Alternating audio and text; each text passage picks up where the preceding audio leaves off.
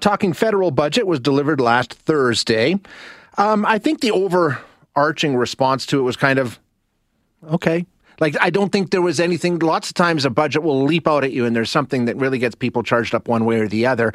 I mean, there are things that people are picking apart with this budget, of course, but I don't want to say ho-hum, but I don't think it was as earth-shattering as other budgets that I've covered. Let's put it that way. To get some details and ask some questions about it, we are joined now by Randy Boissonnault. Randy, of course, MP from Edmonton, also the Minister of Tourism and Associate Minister of Finance. Minister Boissonnault, thank you for joining us. Always appreciate your time. Thanks, Shay. Great to be here. Let's just dive right into it. I know we don't have a lot of time. I think the big issue for many Canadians right now, just getting through day-to-day life, is inflation. I mean, life is more and more expensive each and every day. And, a lot of the critics saying there really was nothing in this budget to help Canadians deal with the soaring cost of being a Canadian right now.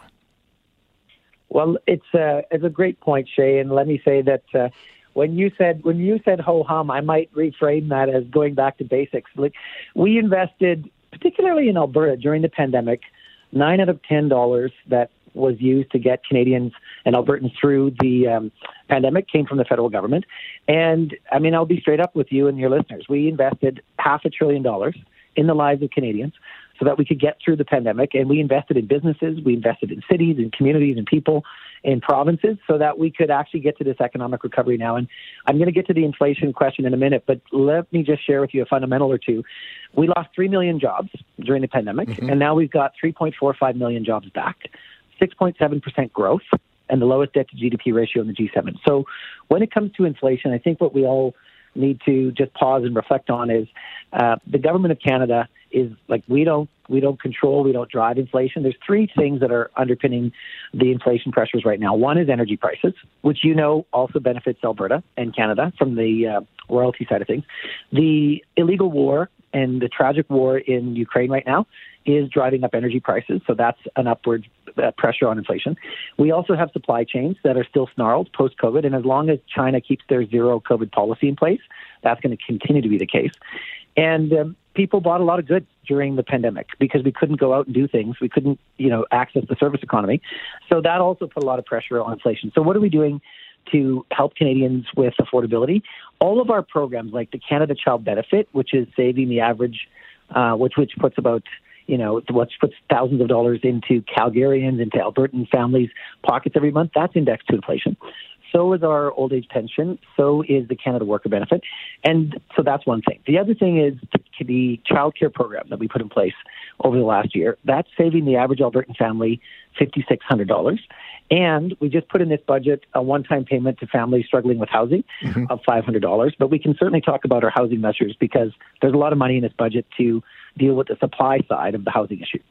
You mentioned the spending and the inflation, and I know there's some concern out there, from our finance minister in this province, and I spoke with an economist from a national bank last week saying, the government promised to work hand in hand with the Bank of Canada on tackling inflation and getting it back down to a manageable level, and that didn't happen in this budget, according to the analysts. I mean, this is Travis Taves, the Alberta finance minister. High spending and borrowing governments actually contribute to an inflationary environment. And so I would really want to see, fiscal prudence in future federal budgets. I have a concern with the, kind of Trudeau-Singh alliance, if I can put it that way. And Minister, I mean, that was echoed by economists that I spoke to last week saying, that's this spending, certainly, you mentioned the debt-to-GDP ratio, and I know that's the benchmark, but we know interest rates are going up, spending is going up. It's a recipe for trouble. Well, if you take a look at the projections in this budget, Shay, we also we were up like $300 and some billion investing in Canadians during the pandemic, over $100 billion last year. This one's at 58, going down to no more than $8 billion by 26-27 as a deficit. That's lower than the first budget we put in place in 2016, and so we're going to continue to grow the economy. I think the other thing that's important for people to know is the size of the Canadian economy is $2.5 trillion as of last, quarter four last year. And that's what we predicted the size of the economy to be in the 2018 budget. So the economy is growing. We're going to welcome 1.4 million more Canadians to the country in the next 3 years. Because you probably have heard this from business that we've got a labor shortage. Yes. We have 5.3% unemployment right now.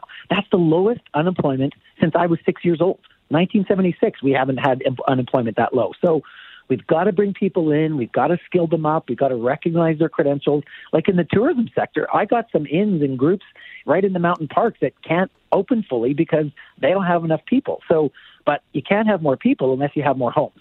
So that's why we're putting the money in to double the housing supply, to make sure that people can have a home so they can have a job. And then the green investments are also going to be good for Alberta because it's going to position us to prove to people what some think we can't do, which is literally get to the greenest barrel of oil and sell that to the world. And with all of the energy security stuff that's going on because of Russia right now and its invasion of Ukraine, there's a lot that we are putting in this budget. And you might have heard the Minister of Finance say this. This is the first chapter in a 4-chapter book. Minister, I know we've only got a minute or two left. I'd like to get into both those topics. I'll pick the housing one because you mentioned that earlier. $10 billion, trying to increase supply. Basically, that's the remedy for the situation that we face, according to the government, increasing supply. How do we do that? I mean, the construction industry is running flat out. We have almost 500,000 homes under construction right now. As you say, we have a labor shortage. It's not like we can just build more homes. Who's going to build them? I mean, it's a massive issue. How do you just say, okay, we're going to build more homes and throw money at it? So we work with the municipalities to cut the red tape. I know like in Edmonton right now, there's 5 projects coming out of the ground. They're going to help people who have been, living on the street are going to be able to call those places home. And those builds from announcement to people moving in are less than 15 months. So that rapid housing program is working. It's working in Calgary. It's working in Edmonton. It's working in other municipalities. The other thing we're going to do is help people to get their first home. There's a new thing called the tax-free first home savings account. It's like an RRSP and a TFSA that you can put $8,000 away every year for 5 years. And at the end of it, you got $40,000 that you can use to put as a down payment to your house. So we're going on the supply side and we're also going on the affordability side because everybody needs a place to call home so that they can get to work and grow the economy. Minister, I know you're out of time. I do appreciate you giving us a few minutes this morning. We'll do this again soon.